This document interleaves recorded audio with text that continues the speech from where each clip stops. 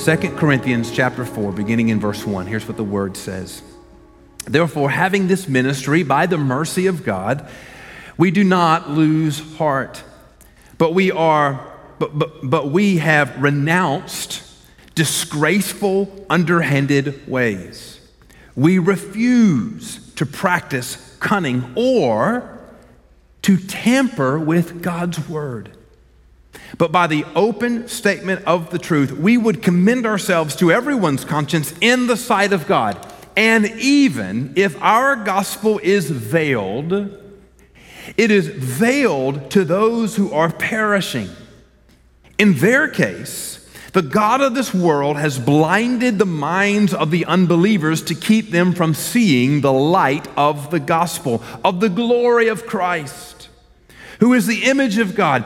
For what we proclaim is not ourselves, but Jesus as Lord, with ourselves as your servants for Jesus' sake. For God, who said, "Let light shine out of darkness," has shone in our hearts to give the light of the knowledge of the glory of God in the face of Jesus Christ. So in the previous chapter, chapter 3, Paul uses the reference of veiled, being veiled, not being able to see clearly or having your face covered. And he uses that here. And in chapter 3, he was referencing Exodus chapter 34, where the glory of God, residual glory of God glowing on Moses' face after being in the presence of God was so frightful to the people that they asked him to cover his face. And of course, we know veils or covering or barriers to the glory of God are prominent throughout the Old Testament. So Moses veiled his face, but even as God gave instructions for the tabernacle and later the temple, the Holy of Holies, the place where the presence of God dwelt, was separated from everyone else by a thick veil, a curtain that separated men from God. The gospel of Jesus, that veil is no more. In chapter 3, Paul says that we are welcomed into the presence of God because of what Jesus has done for us. Now in chapter 4, he's speaking about those who have yet to see the light of the gospel. And frankly, Paul knew what he was talking about. Now, Paul began life not being named Paul. He began life with the name that his parents gave him of Saul. And from a very early age, Saul had given himself to being a very intense Pharisee, a law keeper, and apparently he was good at it.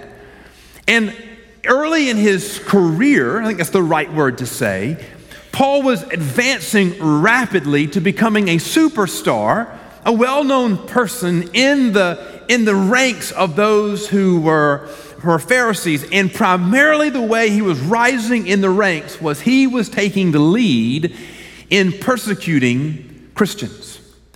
We first meet him in the testimony of Scripture in Acts chapter 7, and it's not a good moment. In Acts chapter 7, one of the early leaders of the church, Stephen, was stoned to death for preaching the gospel. And the Bible says that Saul at that moment was in hearty agreement to the execution, the martyrdom of Stephen. And it says that the coats of the men who threw the stones that took Stephen's life, they basically laid him at Saul's feet. He was the coat watcher. He was watching their garments as they killed beloved Stephen. He would grow in notoriety for his persecution and eventually would request of the high priest authority to arrest Christians and haul them back to Jerusalem. He received that authority, and after having received the letters that gave him permission to do just that, he made his way to Damascus. And the Bible tells us that he was breathing murderous threats to Christians all throughout the land. But something happened to Paul on the way to Damascus. Saul saw the light and became Paul. The Bible tells us in Acts chapter 9, and as he went on his way and approached Damascus, suddenly a light from heaven shone around him. And falling to the ground, he heard a voice saying to him, "Saul, Saul, why are you persecuting me?" And he said, "Who are you, Lord?" And he said, "I am Jesus, whom you are persecuting. But rise and enter the city, and you will be told what you are to do." The men who were traveling with him stood speechless, hearing the voice but seeing no one.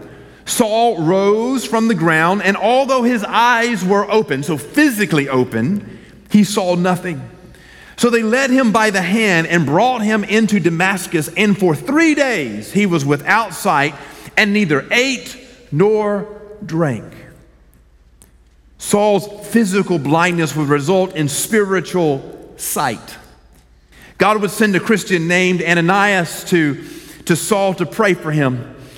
In verse 17 of that same chapter, it says, "So Ananias departed and entered the house, and laying his hands on him, said, 'Brother Saul,'" that's a big word, "Brother Saul," this is the persecutor of the church, "Brother Saul, the Lord Jesus, who appeared to you on the road by which you came, has sent me that you may regain your sight and be filled with the Holy Spirit." And immediately something like scales fell from his eyes, and he regained his sight. Then he rose and was baptized, and taking food, he was strengthened. For some days he was with the disciples at Damascus. Once God removed the veil of blindness from Saul's eyes, God changed his name to Paul, and for the rest of his life would be given to preaching the gospel of Jesus. So Paul knew what it was to be blinded to the truth. He knew what it was to be blinded to who Jesus is.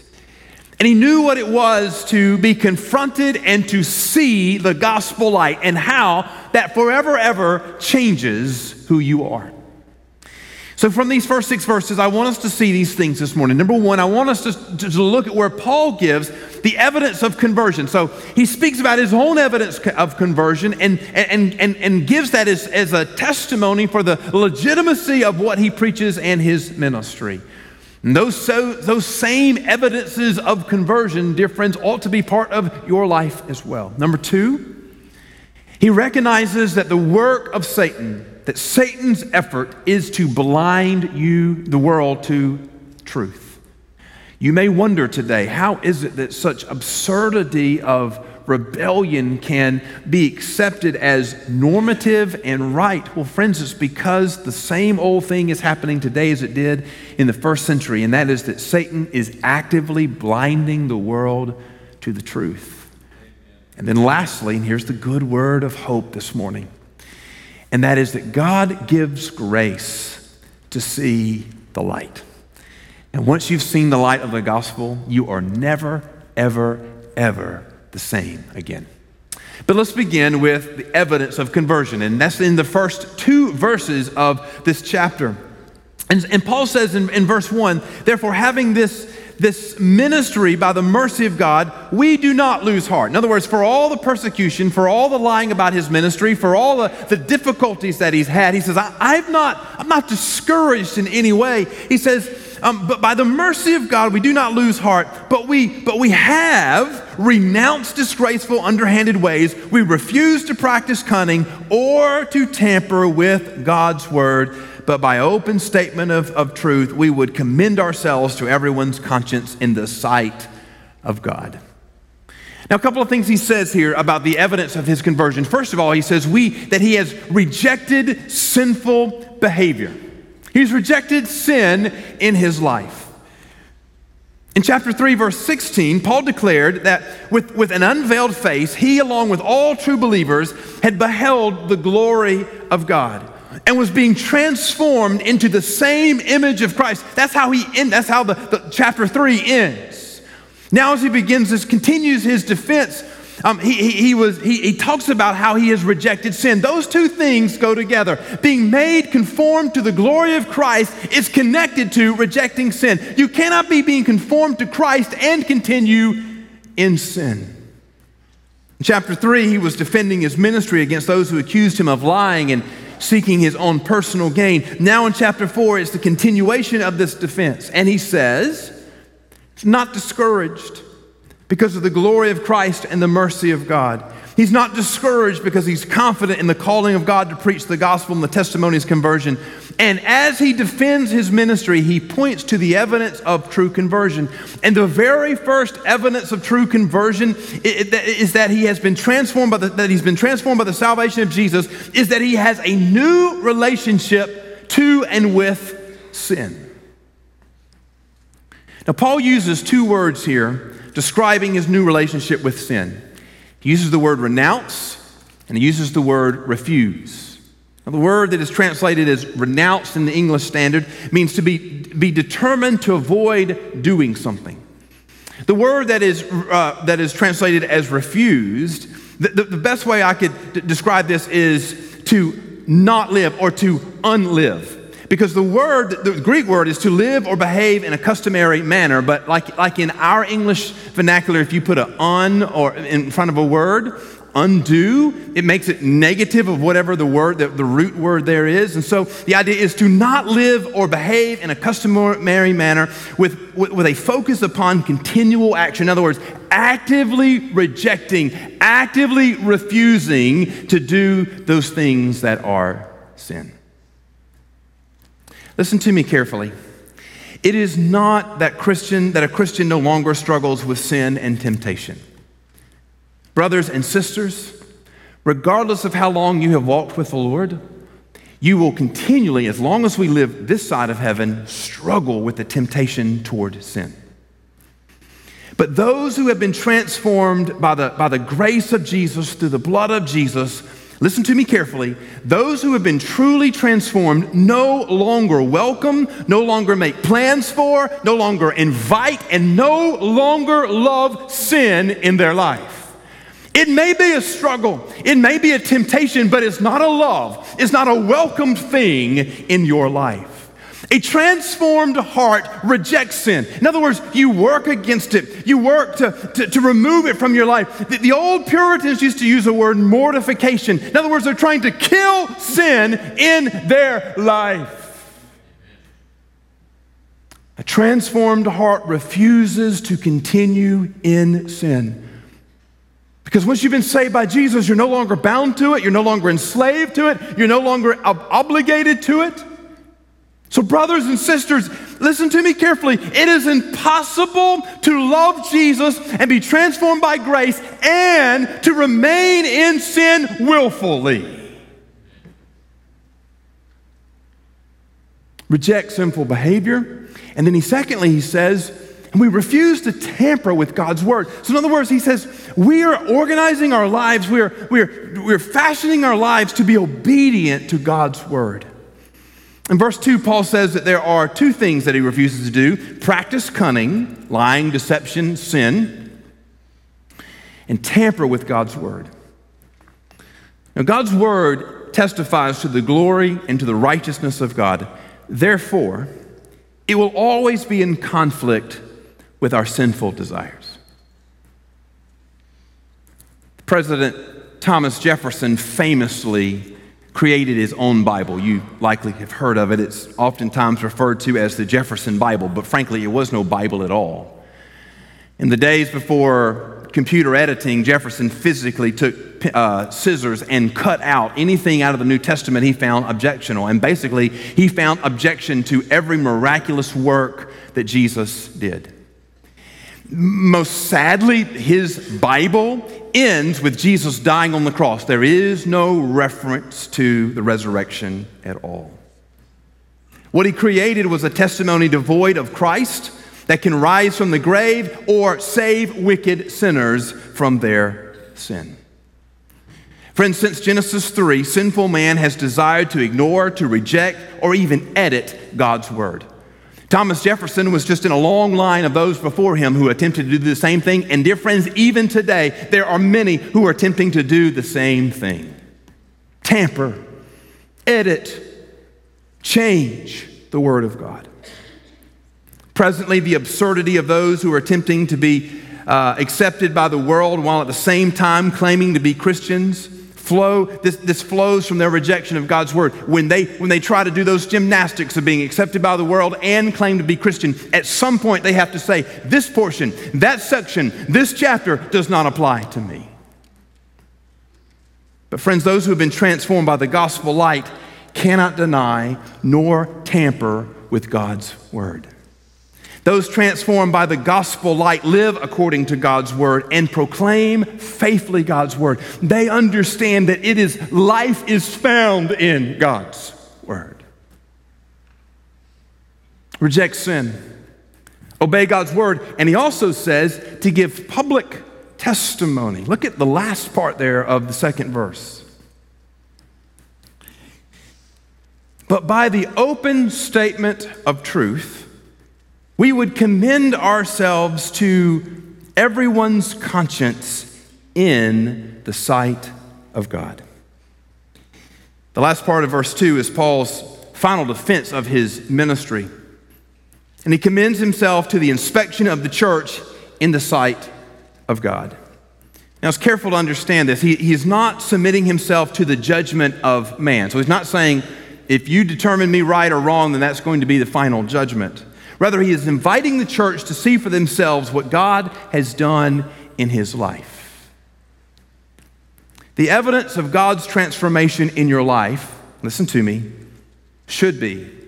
must be evident to all. Now, it may not be welcomed by all, and it may even be hated by the world, but it must be obvious. Now, an honest word here is, if you're a new believer this morning, and it's very recent in your life that Jesus has transformed you, then it's likely that most of your friends and family may not be Christians.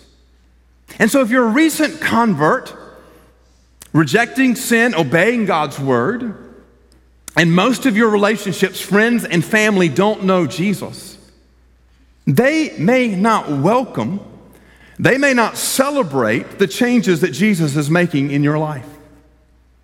In fact, they may hate that you no longer participate in sin with them. There may be some things that you and them used to enjoy doing that you no longer do, and they don't like that. They may miss the old you. They may accuse you. In fact, if you've heard this, celebrate this. They may say to you, you've changed. And they're not wrong. Friends, endure the ridicule, but do not hide what God has done in your life. If Jesus has transformed your life, you have changed. Amen? You no longer walk, talk, or look the way you used to look. And those who love the way you used to walk and talk and look will not necessarily welcome the change. And what I'm saying is that you must give public testimony. The world may not like what you're becoming, but what you're becoming must be obvious to the world. When you've been transformed by Jesus, that's not a private, secret thing. That's something that cannot be hidden. You are being transformed into the glory of the image of Christ. There's no way to cover that, dear friends. For Paul, he knew that some in the church were accusing him of having false motives. And so he invites them to examine his life. He welcomes them to witness his obedience. He welcomes them to take note of his suffering for the gospel and for the church.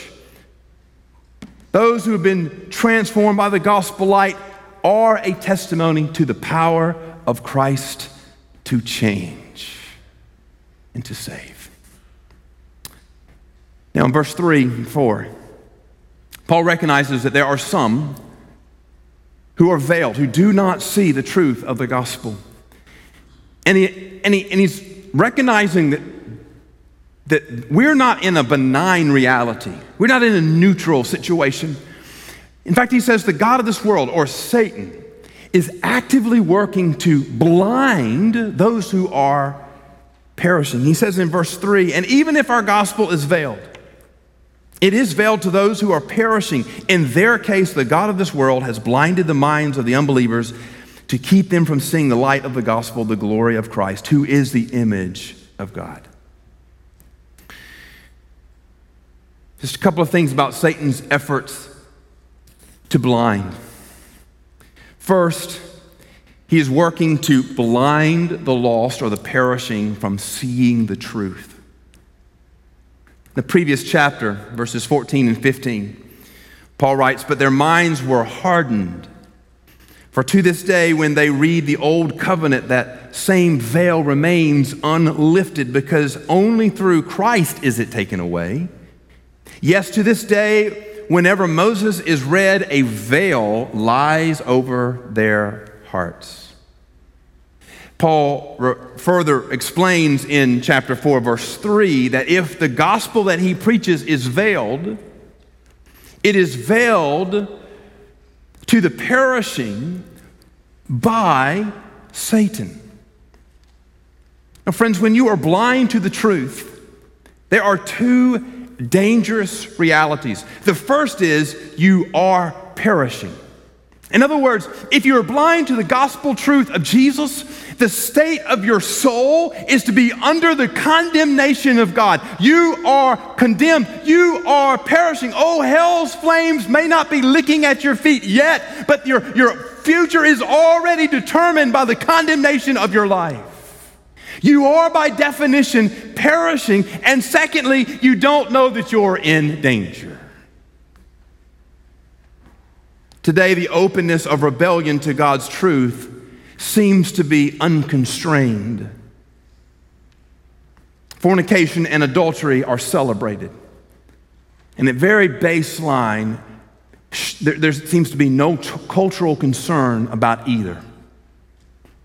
Sexual perversions are ever expanding. In fact, they have become to expand and grow so much that whatever you thought was the norm today is passé by tomorrow. And the terminology of sexual perversion you can't even keep up with because it is expanding so rapidly. Rebellion against God's created order by rejecting the reality of gender has become the expectation of our culture around us.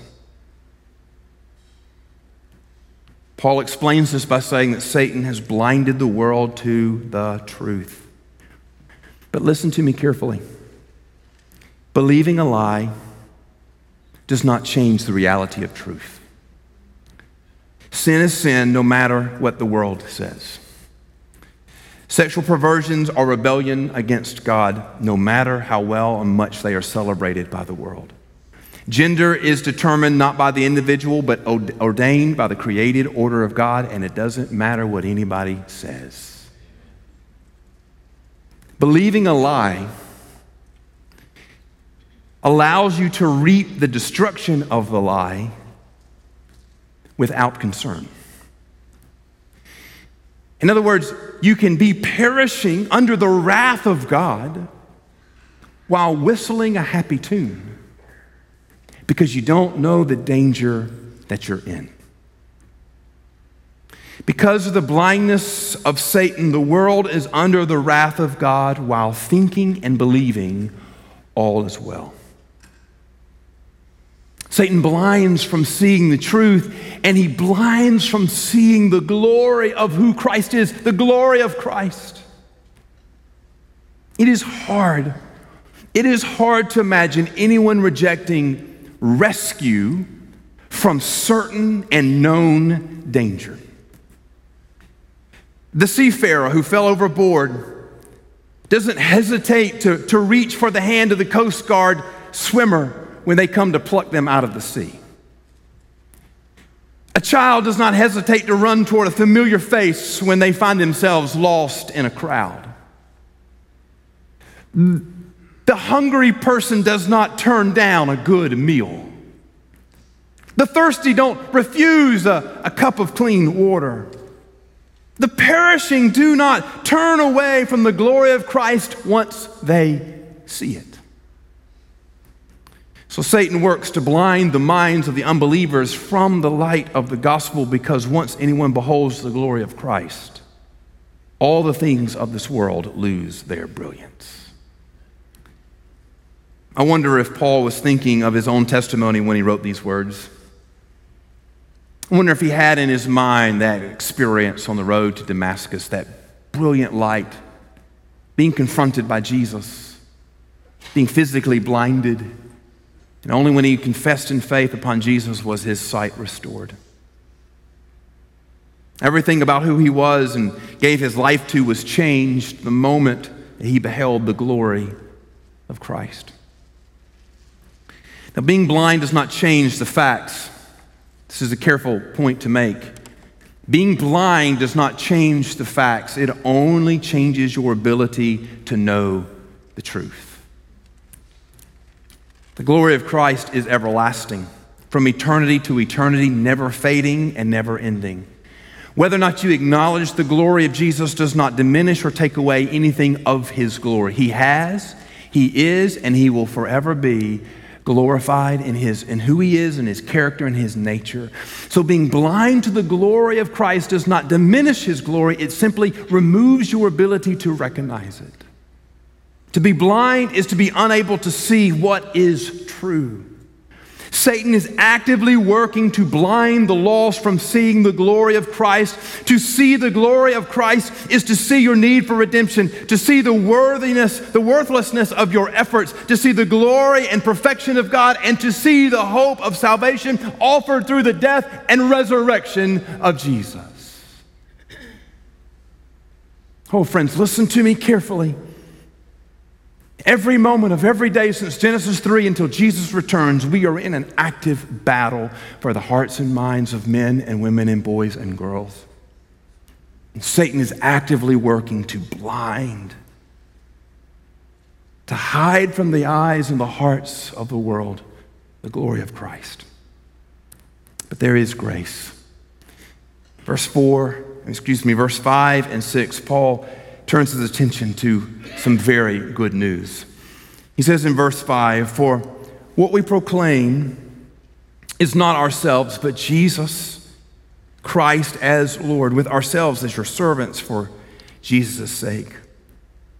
For God, who said, 'Let light shine out of darkness,' has shone in our hearts to give the light of the knowledge of the glory of God in the face of Jesus Christ."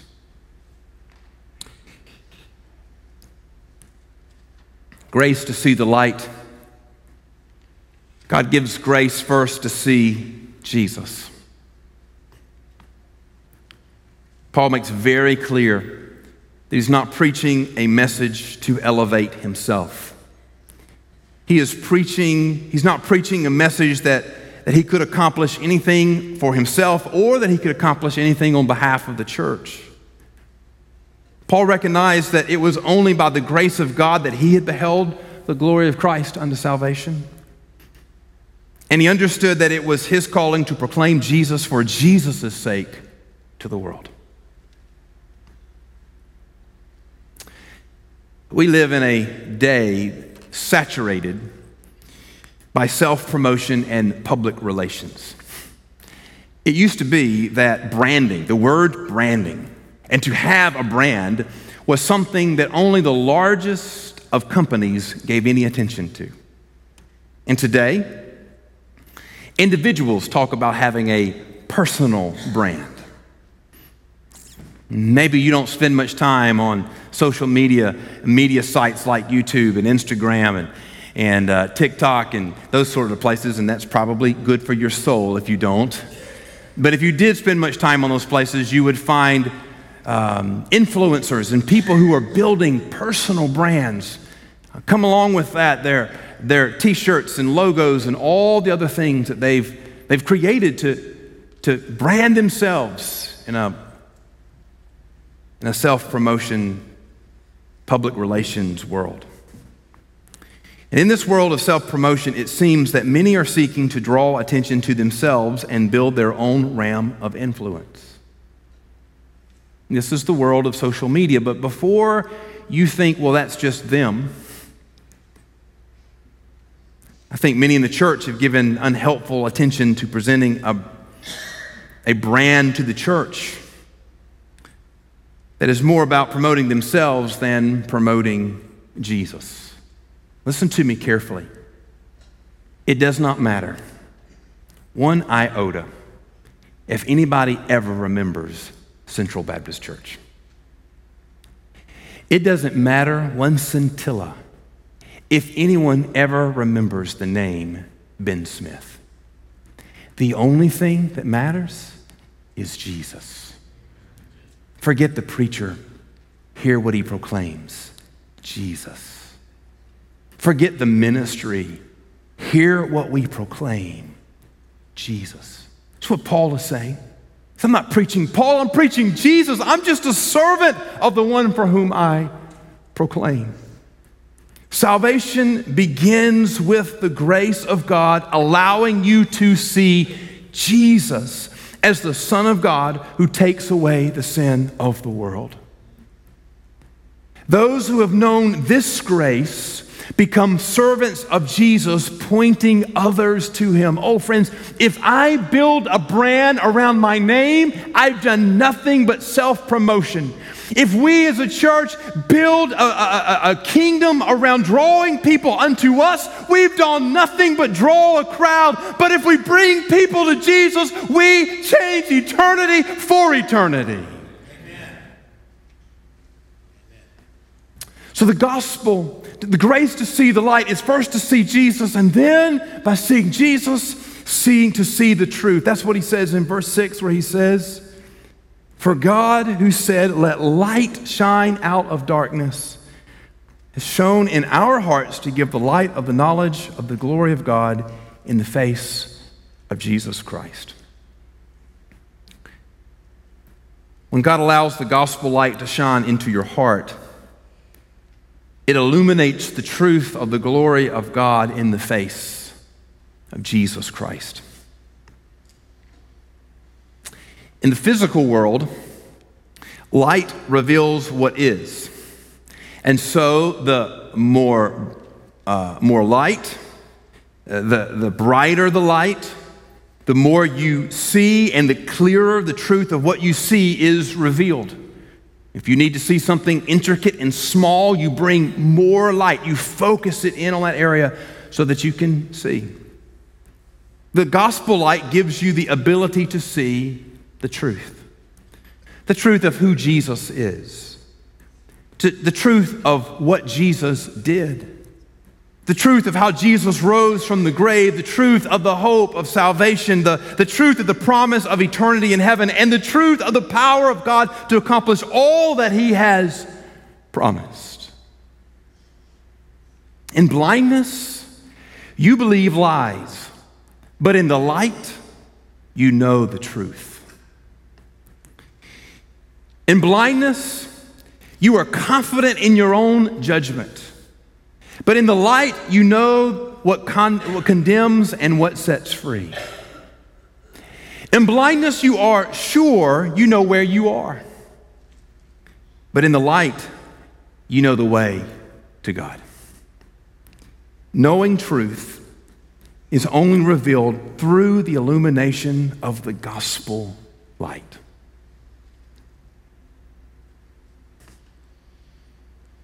Once you've seen the light of truth, you can never again believe a lie. Many of you have heard me tell stories and my love for my favorite hometown restaurant, Dinglewood Pharmacy, lunch counter. And if you're truly a Columbus native, now those of you who aren't from Columbus, you won't know anything about this, but if you are truly a Columbus native, then you'll know that there are two ways to enter the restaurant parking lot. Of course, you can enter the way regular folks do, which is come down Winton Road, that's the front of the restaurant, turn in the main entrance to the parking, or there is a single lane alleyway behind the restaurant that stretches between the two side streets that local folks know about and can enter the back of the parking lot. Now, I've known all of my life that the alleyway back there was a one-way alleyway. And because of the direction I most often come to the restaurant from, I generally, most of my life, have entered the restaurant parking lot through that one-way, single-lane alleyway. Now, I got to tell you, sometimes I get a little frustrated with drivers who don't do right. And one of the things that has always frustrated me about that alleyway is some people, when they're leaving the restaurant, will go the wrong way down the one-way alley.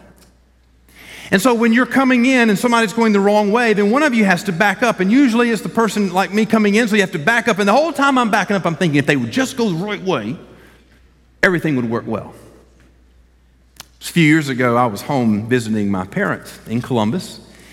And it just so happened that my sister and brother-in-law were there too. And we were discussing our favorite restaurant. My brother-in-law, Adam, is a connoisseur of Dinglewood Pharmacy. He also grew up in Columbus, and for a while his office was right across the street from the pharmacy, so he ate there quite a bit, probably ate there more than I did. We were talking about Dinglewood and how we love it, and somehow in the course of the conversation, my frustration about the alleyway and people going the wrong way down a one-way, single-lane alleyway came up, and Adam wholeheartedly agreed with me. Absolutely, that is frustrating. Why don't people just go the right way? But as we discussed this alleyway, it became apparent that we disagreed about which way was the right way. And I was confident, been confident my whole life. I said, Adam, I'm born and raised in Columbus. I've been going to Dinglewood Pharmacy since before I was born. I know the right way. You know what Adam said to me? Ben, I'm born and raised in Columbus, Georgia. I've been going to a Dinglewood Pharmacy since before I was born. And I said, no, Adam, you come from this way. And Adam said, no, you go from that way. We were both confident in our belief that we were right, but only one of us could be correct. So you know what we did. The very next day for lunch, we made plans to go to Dinglewood. We went to Dinglewood. We went in the front way, the main entrance, Winton Road. We parked, and we got out, and before we went in for lunch, we decided we'd go over to the side street because Adam said there were signs there that said which way was the right way. I wasn't worried because I knew I was right. And when you're right, you can be arrogant. So we went into the side that I believe was the right way that you enter. And when we walked up to that side, there was a sign that said, "Do not enter." I thought, this cannot be right. So I said, well, let's walk across the block to the other side, the exit in my belief, and see what it says there. And we walked over there, though it was somewhat obscured with old growth shrubbery, there was a sign that said one-way entrance. I was wrong. Terribly wrong. The right and wrong, listen to me carefully, the right and wrong had not changed. What had changed was that I had come to know the truth. I could no longer arrogantly go the wrong way, believing that it was the right way.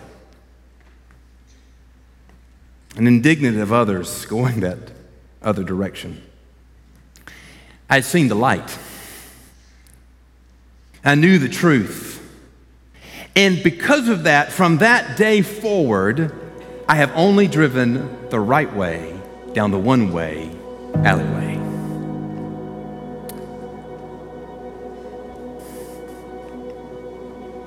Friends, Jesus is the light of truth. He gives understanding to what is right and what is wrong, true and false, life and death. In the very beginning chapters of Scripture, the Bible tells us that God, before anything was created, spoke by His command light into the darkness, penetrating the darkness. That's what I think Paul is referencing in this chapter, thinking about God declaring light into the darkness, and even today, into the dark recesses of rebellious hearts, darkened and blinded by Satan. By grace, God is still speaking light.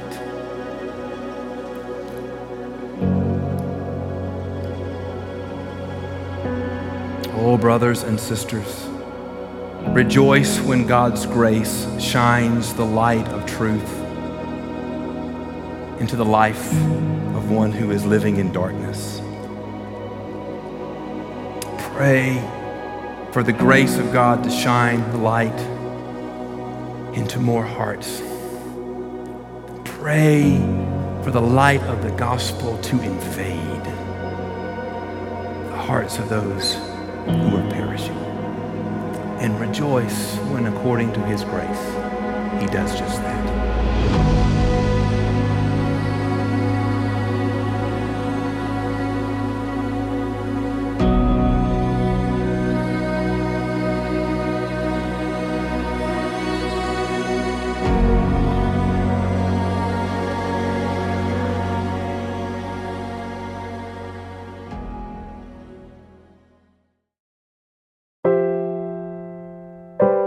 Thank you for listening to All for the Kingdom, a weekly podcast of my preaching ministry. For more sermons, blog posts, and other related content, go to bensmithsenior.org. That's bensmithsr.org. I am the pastor of Central Baptist Church in Waycross, Georgia. I would love for you to join us this coming Sunday at 201 Ava Street here in Waycross. Our morning services begin at 10:30 a.m. For more information about Central Baptist, go to cbcwaycross.org. Again, thank you for listening, and until the Lord returns, let us live each moment all for the King and all for the kingdom.